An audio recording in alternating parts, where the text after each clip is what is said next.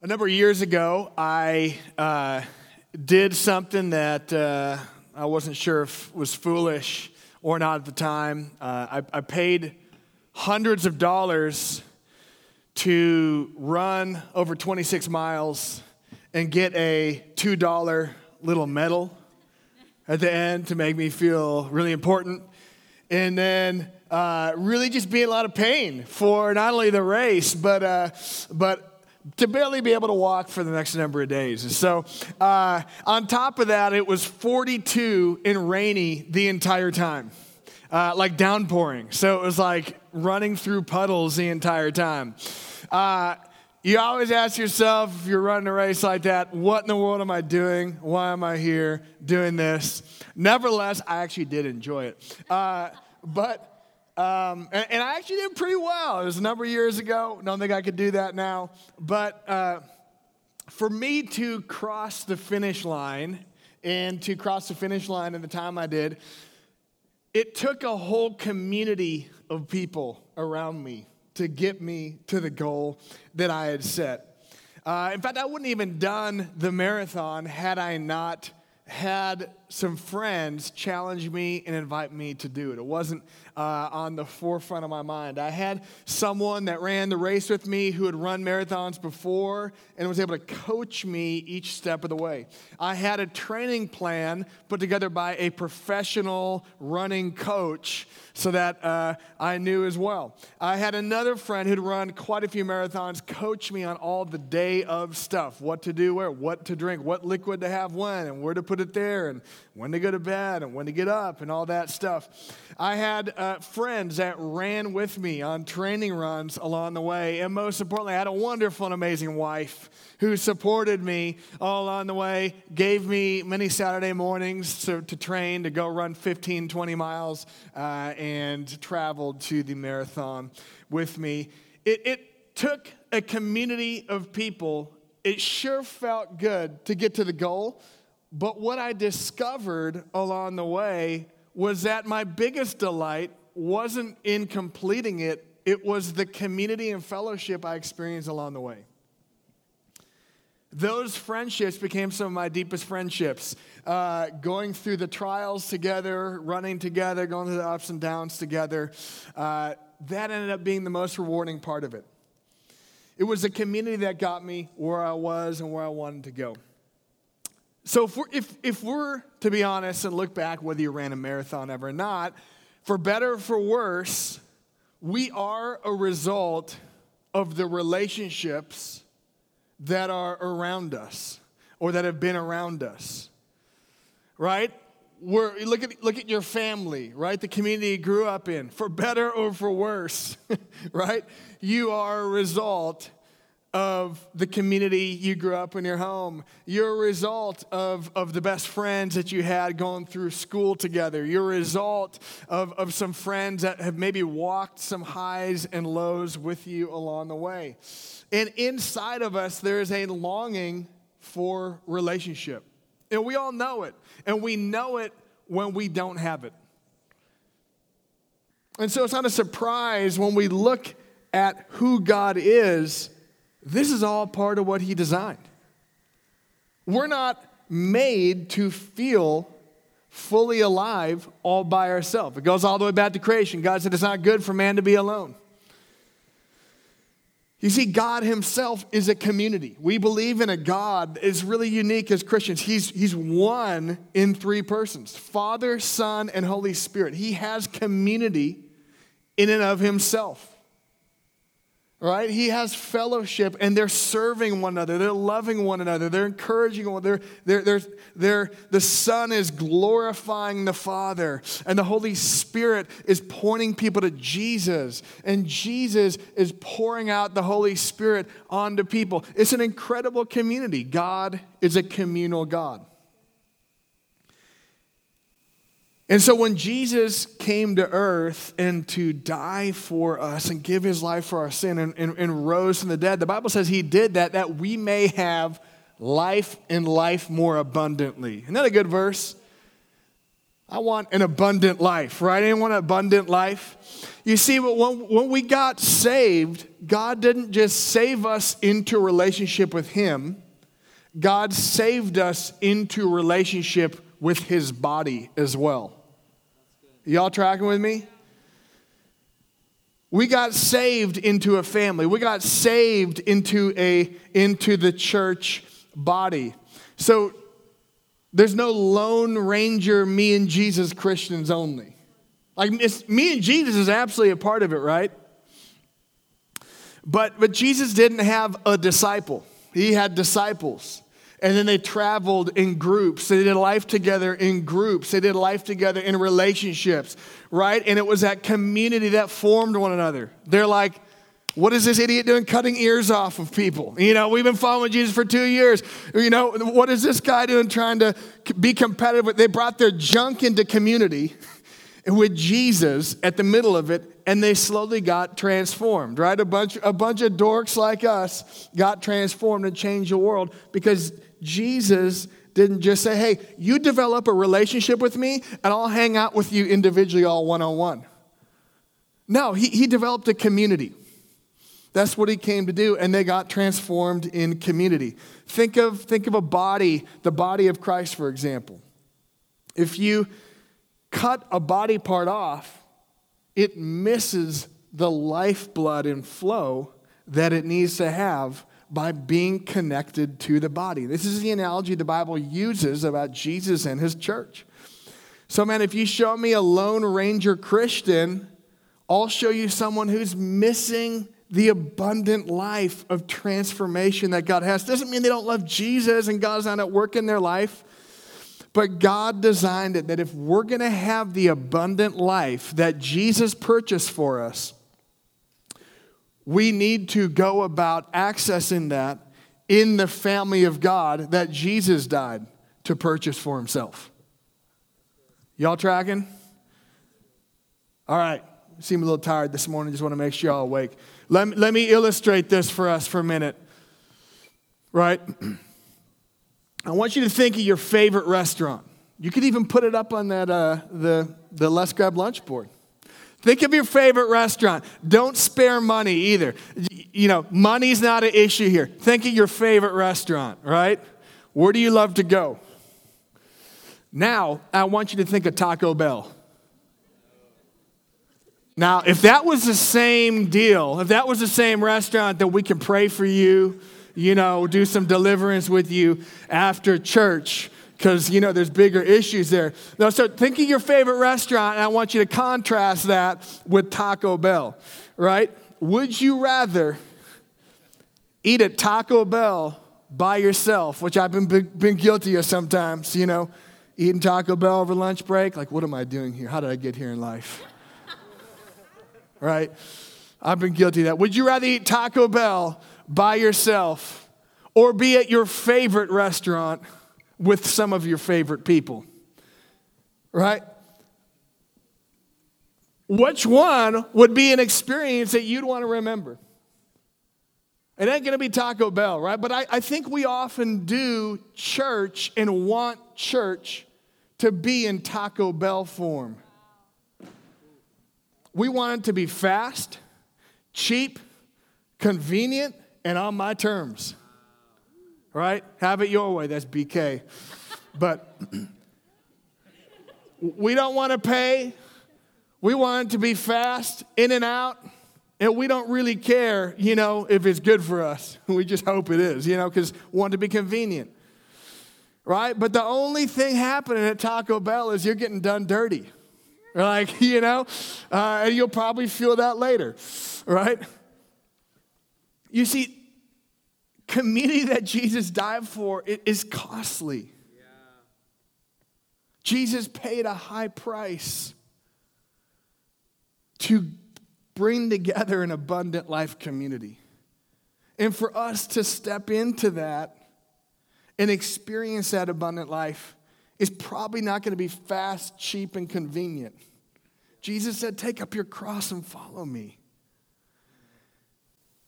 And that's not That's un-American. You know what I mean? Because I like things. There's a reason I eat at Taco Bell sometimes over lunch. I like life fast, cheap, and convenient, so I feel your pain. But we have an incredible challenge, but an incredible opportunity before us here as the Church of Jesus, because we are in an epidemic of loneliness. Now, sadly, I think that's often happening in the church as well, because we're wanting it to be fast food for us. But we're in an epidemic of loneliness. This is 2019 statistic before the pandemic. 61% of Americans said they're lonely. And in fact, the younger generations who are more connected on social media are actually the most lonely. In fact, 80% of Gen Zers said they're lonely. It's interesting, the more social media connection actually says, the more lonely you feel, statistics say. That's just general loneliness, but more extreme loneliness. 36% of respondents in a Harvard study said they feel lonely frequently or almost all of the time or all of the time. 61% of young people ages 18 to 25 said they feel lonely almost all of the time or all of the time. Church, what an opportunity we have before us to be the church. Outside these walls are thousands and millions of people who are craving to experience what Jesus died to give us. But the reality is often we're not willing to cultivate it ourselves, so we have very little to give the world. So I want to take a look today and answer the question, what does a transformative Jesus community look like? What does a transformative Jesus community look like? And what I want to do is go back and look at the seed planted in early Christianity, in the early church, because the DNA here we see in this seed changed the world. There are billions of Christians across the world, and God is doing incredible things. And it was built on this DNA and this foundation here in the early church. We're going to look at Acts chapter 2, 42 to 47. Some of these things are going to be real similar to church as we know it and church as we see it here in the West in America. And some of these things are radically different than how often we see or do church in the West. Acts chapter 2, 42 to 47. We're going to read it.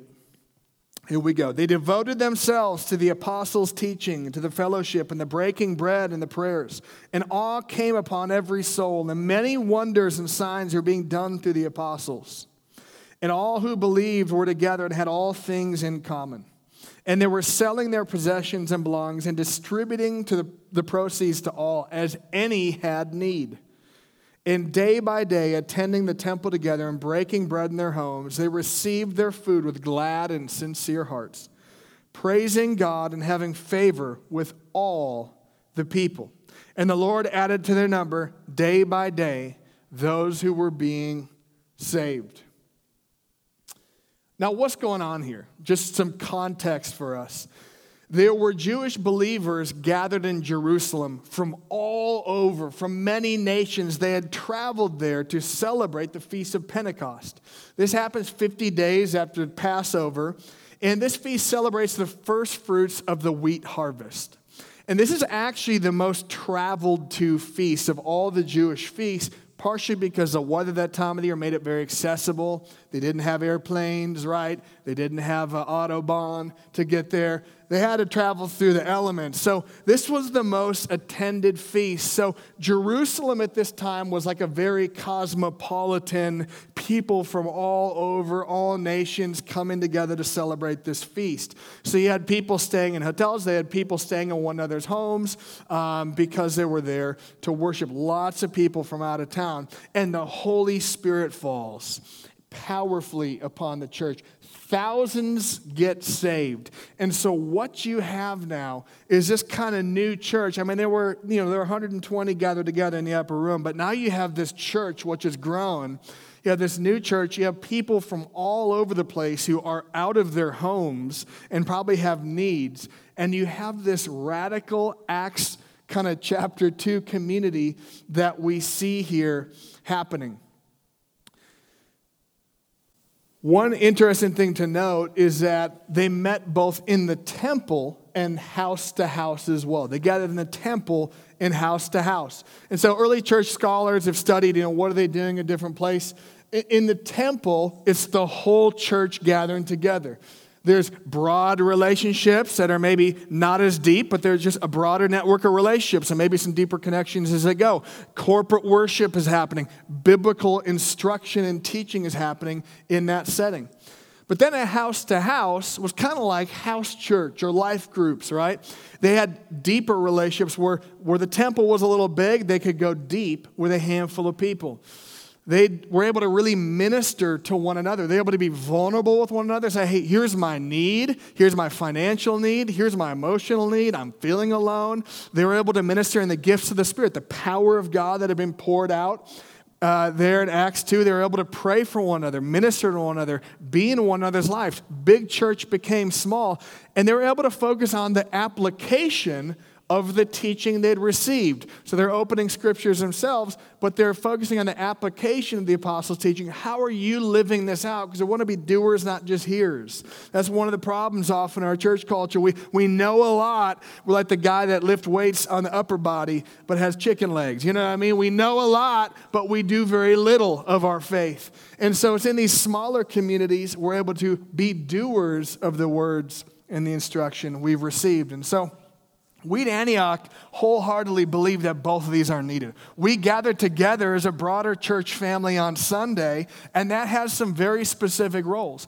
And then we gather together in smaller groups, in our life groups, and our mental health grace groups, different things we have going on, so that we can go deeper with one another and live out the Word of God. And so there's numerous circles. When we say church, there's me and Jesus, which is needed. There's a broader church, which is needed. And then there's house to house, which is needed as well. God created all these different kind of avenues of church.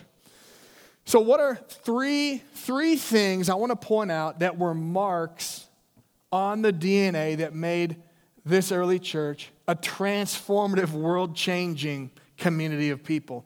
Number one, Jesus was in the middle. Jesus was in the middle of their gatherings. Now, one interesting thing that scholars have noted about the time and era and the context of what was going on is that people were being disenfranchised in the political and civic realm. They were the Jewish believers were disenfranchised with the lack of political power. They're waiting for a political savior. So they're becoming disenfranchised because their political savior dreams were not working. At the same time, as all of us get, they were disenfranchised by their own family of origin, right? Like all of us, they had broken families that they grew up in, and it left them at times needing more. And so what naturally happened was these house-to-house kind of third box communities, these third way communities. They were disenfranchised by politics. Family was great, but it wasn't perfect and didn't save them. And so these third way communities sprung up very naturally. Man, isn't that what we're in today? Man, hasn't politics solved all our problems in the last 6-10 years? Hasn't it worked great? And I'm glad, one of these days we'll get the perfect president here and he'll lead us to heaven. No, like there's totally a role for politics, but politics alone ain't working. We're more divided than ever before. In family alone, I think many of us, our family issues came up in the pandemic. And we're like, dang, I'm more messed up than I thought, or my family's more messed up than I thought, right?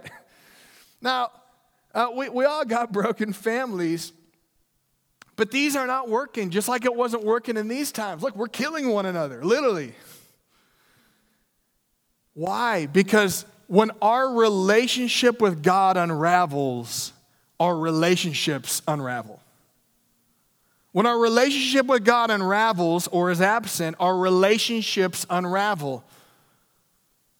Life to the full community can only happen when Jesus is at the center, right? So what brought the early church together? It wasn't politics. It wasn't ethnic groups or race or nation of origin, because these Jewish believers had gathered from all over. It was a diverse group of people who had encountered the power of the Holy Spirit, who were from all over coming together around the person of Jesus, right? They were coming around a Savior who served, who forgave, who loved unconditionally, who gave his life, and therefore invites us to give our life to one another. And that's exactly what they're doing. They're giving generously. They were meeting one another's needs. They were inviting each other into each other's homes. They were loving. They were forgiving. They were breaking bread together. And they were a diverse group of people doing it. Guys, that's what the world is looking for. And it's looking at the church wondering if we can be that place that lives that out or not. I remember the first life group I went to back when I went to an Antioch church in Texas. And I just say I hated it. I thought it was really lame. First of all, I was really cool back when I was in college. I drove this big truck, right? I lifted weights a lot and judged people that didn't. Kind of true. I kind of had it together. I come in, the life group leader looks like he's a hippie, right? I was like, who is this guy? He didn't even have shoes on right now. What a joker, right? There's a handful of awkward people over here, right? A girl that seemed like she was trying too hard to have it together. And we're sitting in someone's living room. I'm like, this is awkward. There's like a candle over there. This is like, what are we doing here? You know, I didn't like it, right? And then we started worshiping Jesus. And Jesus came into the room. And the pride of my heart started kind of melting. And I could see the hearts of people for Jesus. And all of a sudden, people started coming up to me and praying over me. And it's like they knew what was going on in my life because God was speaking to them. And then a couple people started pursuing me after life. Hey, let's get lunch. And man, I felt loved in a way that my insecure, with all its, veneer on the outside, my insecure heart so needed. My life was changed in this messy, awkward at times in a natural group of people who loved Jesus. It wasn't a straight line, it was messy, but it was a Jesus people. And I want to say, church, we're a Jesus people. We're a Jesus church at Antioch. And what I mean by that is we don't just do community to do community. I think a lot of times we come to church for community. But if we're not coming to church for Jesus first, we're going to be codependent, right? At best on one another, right? And then is great at first, and then when someone falters and falls short and isn't who we hope them to be, or, isn't Jesus, we get mad at the church and we get mad at people. But we don't come to church for people first. We come to church for Jesus first. And then we do community around that. And if we get that out of order, you got all kinds of problems. Okay. Secondly, so again, they had Jesus at the center. Secondly, they shared life together. They shared life together. Now, this word here, translated fellowship in verse 42, is a Greek word koinonia. And that means a sharing or a joint participation. Meaning not just one or two people were participating, but everyone in the group was participating, right? Or communion with one another. It essentially is sharing life together. They shared life together. They were in one another's worlds. They knew the highs and lows of one another's lives. There was vulnerability happening. They were sharing their physical and financial needs, and they were meeting one another's financial needs. They were caring for one another. They were lifting one another up, right? They were in one another's lives, and they were all bringing things to the table to offer the church and the groups. Guys, this is where church and especially life groups go from lame to exciting. Is when we learn to share life together. Because if we're a bunch of like fake people sitting in a living room who are pretending to have it together, like I'd probably choose some other people to hang out with, you know? Like who are fake in the way I want to be fake, right? But here's people who are diverse getting real together. This is where it gets exciting. So this is in a fast food, Instagram, this is culture, this is countercultural. It's slow, it's messy. Sharing life with people is like, it's not cool, right? You know, it's just, it has a few implications. Number one, it means being vulnerable. It means being vulnerable. Whether you're pro-mask or anti-masks, we all love to wear masks. Think about that for a second. Y'all seem a little tired. All right. We all have masks we love to put on, right? Cracking myself up. We all have masks we love to put on. We have scripts about our lives and fears we believe about ourselves. Oftentimes, we don't even know what those scripts are. This tape that plays in the back of our head. I'm not enough. I'm failing as a husband. No one wants to be my friend. I'm going to fail, right? I'm not special enough, right? I feel out of control. We come in to community people with scripts, and then we kind of put masks on, oftentimes, to kind of put our best foot forward. I kind of clean up, come to church. I sin, but not too bad. I'm not going to tell you the worst version of it. I just need a little prayer, right? And so we put on the veneer of what we hope other people to see in us. What vulnerability means is that we come not as we hope other people to see us, we come as we are.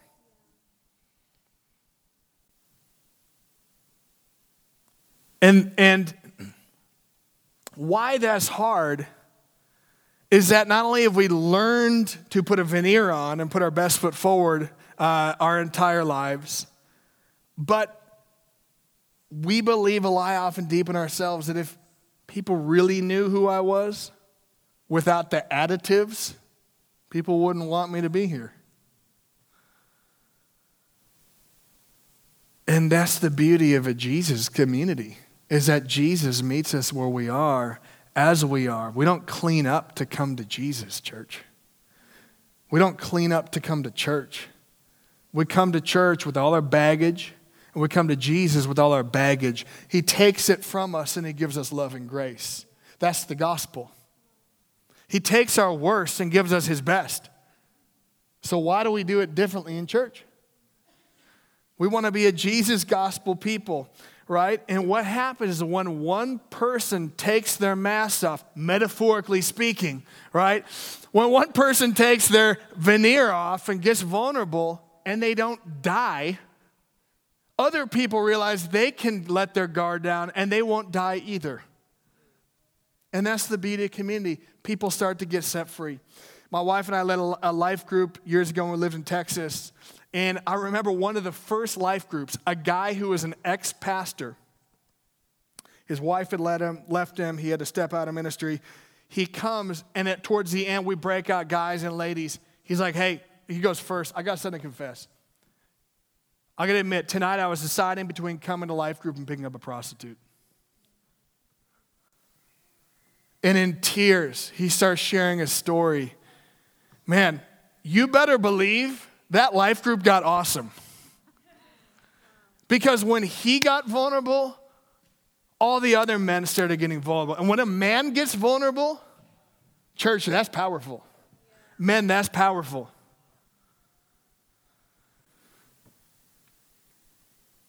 Man, what happened in that life group? People got saved. People got restored. People got married. People got set free.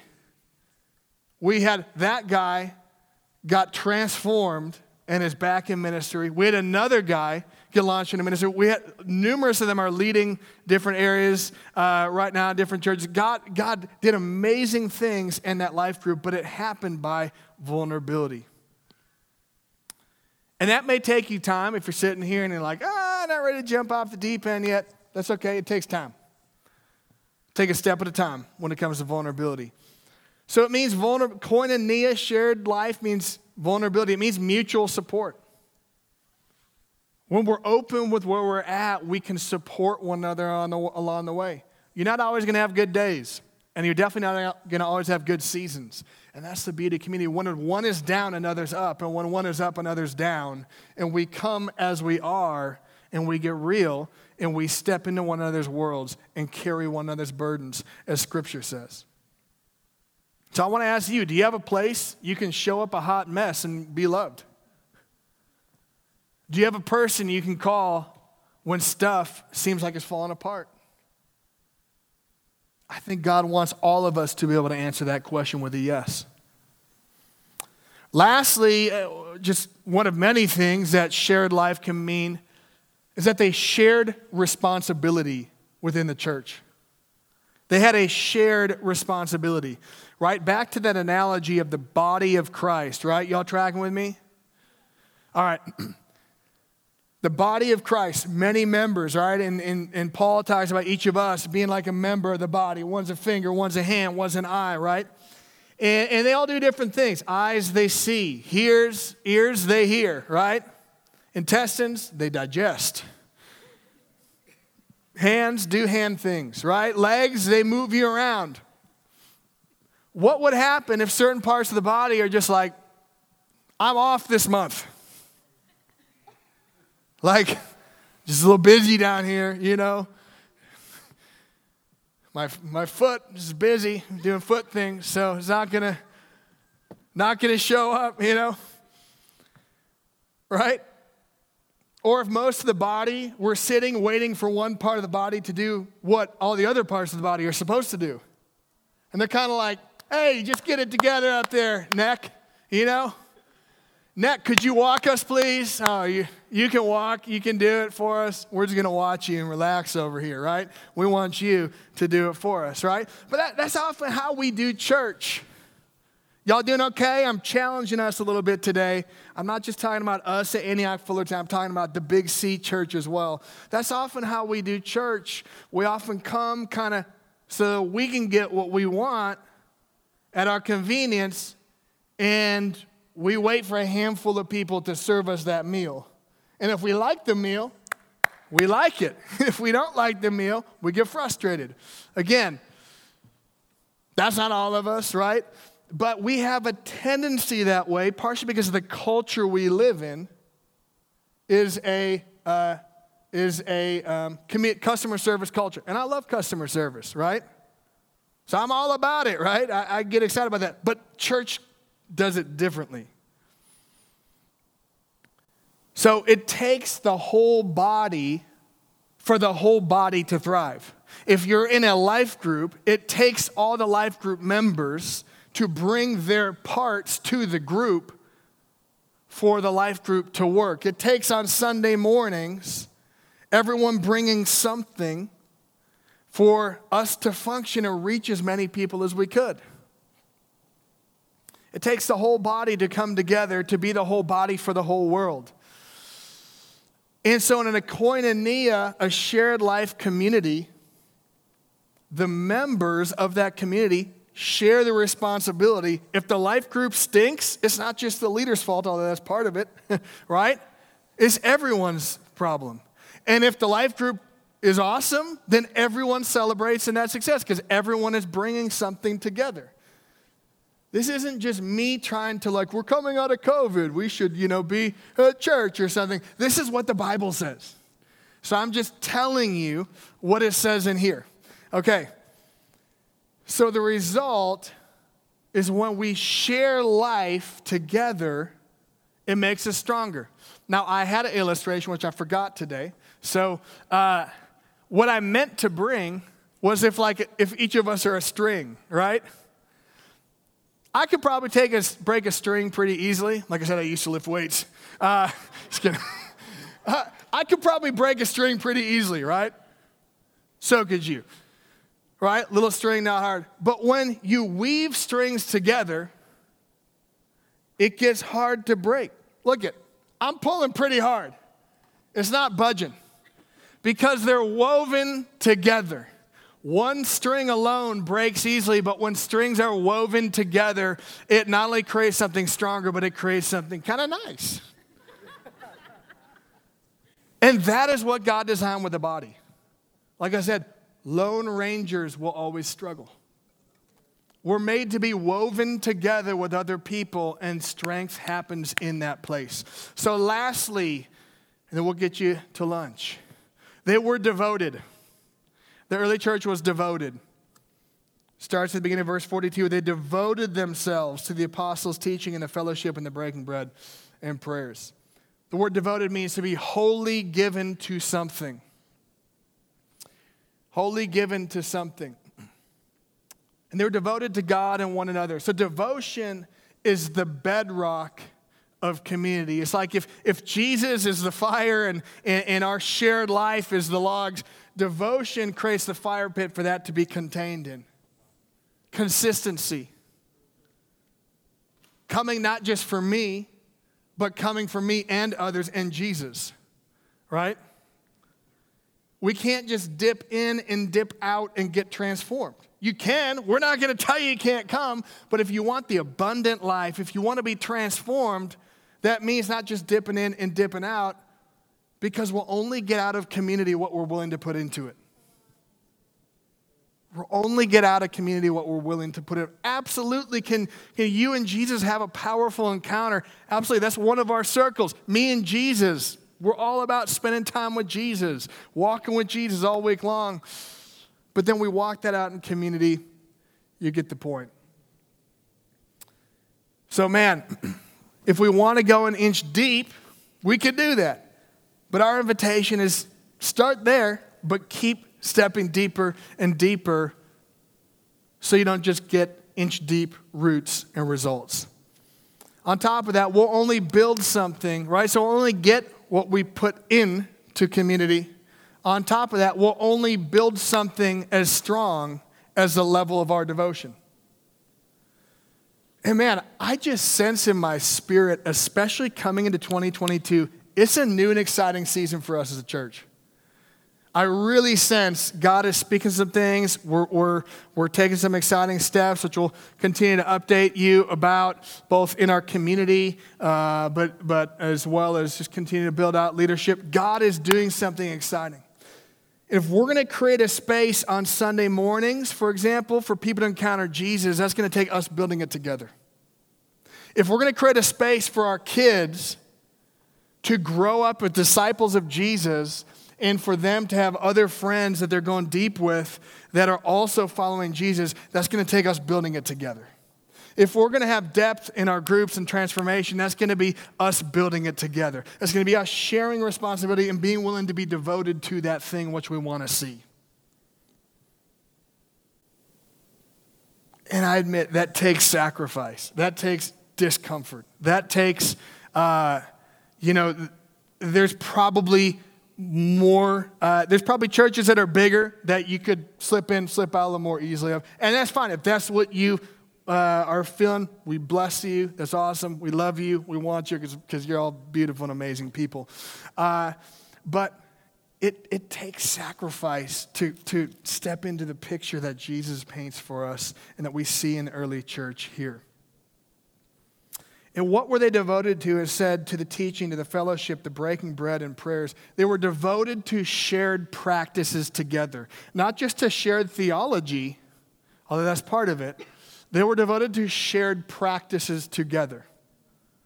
Because you see, we're ultimately the summation of the practices we live in our lives. Right? If we watch 3 hours of TV a day and eat a gallon of ice cream every day or two, we will be the result of those practices. If we work out consistently and eat relatively healthy, we will have the result of those practices, right? And so these are the practices of the Jesus people community. They broke bread together. They were devoted to prayer. They were devoted to the Word of God. They were devoted to generosity with one another. They were devoted to living on mission wherever they went. This wasn't the apex. This was a locker room, and they got sent out on mission all week long. They were devoted to Jesus and one another and practicing the way of Jesus, and they were transformed by that. That's why we talk about in this church, not only life groups, we talk about spending time with Jesus. We talk about, where are you living on mission right now as a sent out one? Who is in your life? Where are you being vulnerable? Not because we want to force you to do that or you do that to earn God's love. No, you already got God's love. We do that so we can experience more of it and step into all that God has for us. So, 3 questions for reflection as we end. Jacob, you're the man. Play something spiritual. Just a few questions for reflection. Number 1, what role does community have in your life? And I do want to say that I'm not saying that life group is your only community. Some of my best friends are not in our life group, and I'm also excited to be going deeper with friends in our life group. So yes, life group, but not only life group. We're not weird, you know what I mean? What role does community have in your life? You know, does someone know what's going on in your world? Do you know what's going on in some other people's world, and are you showing up for them consistently to carry them through their stuff? Are you bringing your gifts to the table in a community consistently? Or are you hiding them? What role does community have in your life? Second question, what are some barriers to that?